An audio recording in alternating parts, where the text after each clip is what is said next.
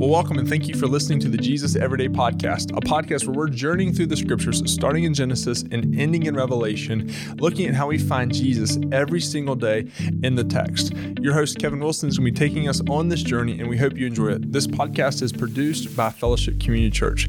Now, here's your host, Dr. Kevin Wilson. Well, welcome again, friends, to the Jesus Everyday Podcast, where every word, thought, verse, and chapter of the scriptures, they point to Jesus. My name is Kevin. I'm so glad to be with you for week 18, day 5, 2 Samuel 20 through 24, the prideful, but yet the repentful king. And as always, you can access our reading plan throughout the Old Testament in the show notes. Not everyone is loyal to the returning king. Sheba wins the hearts of the men of Israel, while the men of Judah remain loyal to the king. Joab makes short work of Sheba when he besieges him in Abel of Beth Malach. A woman, very wise of the city, takes the head of Sheba, saving the city from utter destruction as Joab takes command of the entire army of Israel. Saul's sin still plagues his family as David gives 7 of his lineage to the Gibeonites, and they are executed due to the crimes of the former king. Again, war breaks out with the Philistines, and David in his battle weariness is almost killed by a descendant of Goliath. His men will not let him go to battle anymore after his encounter, and David composes a song highlighting all the deliverances of the Lord from his enemies. You can read this song in 2 Samuel 22, 3 through 7. The Lord is my rock and my fortress and my deliverer, my God, my rock in whom I take refuge, my shield and the horn of my salvation, my stronghold and my refuge. My Savior, you save me from violence. I call upon the Lord who is worthy to be praised. I'm saved from my enemies. For the ways of death encompassed me, the torrents of destruction assailed me, the cords of Sheol strangled me.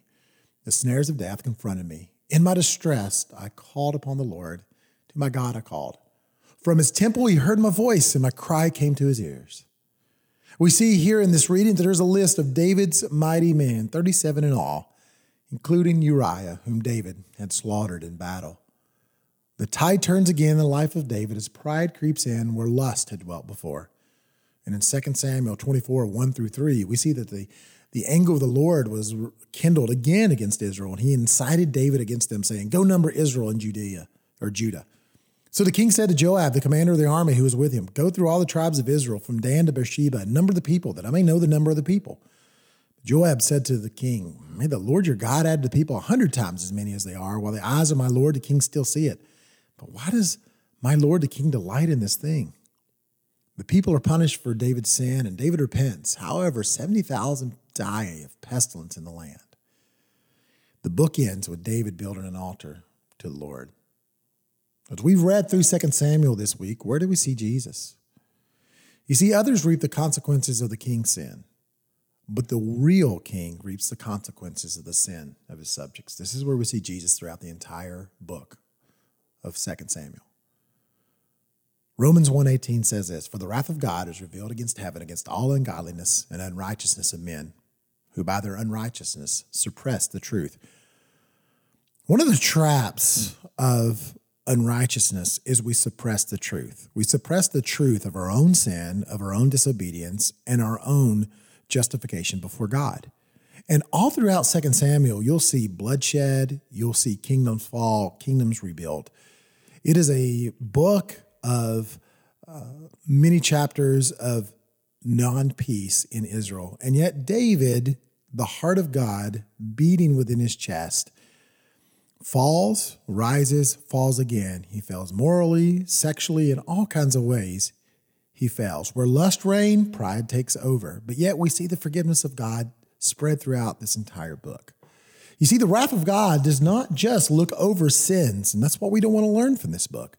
But yet the wrath of God was poured out on Jesus Christ for us. And because of that, we are his children. We are redeemed. There is no sin that can take hold of us. There's no sin that can come up against us. It has been separated from us. And that's where we see the love of the King that's poured out in our hearts through Jesus Christ.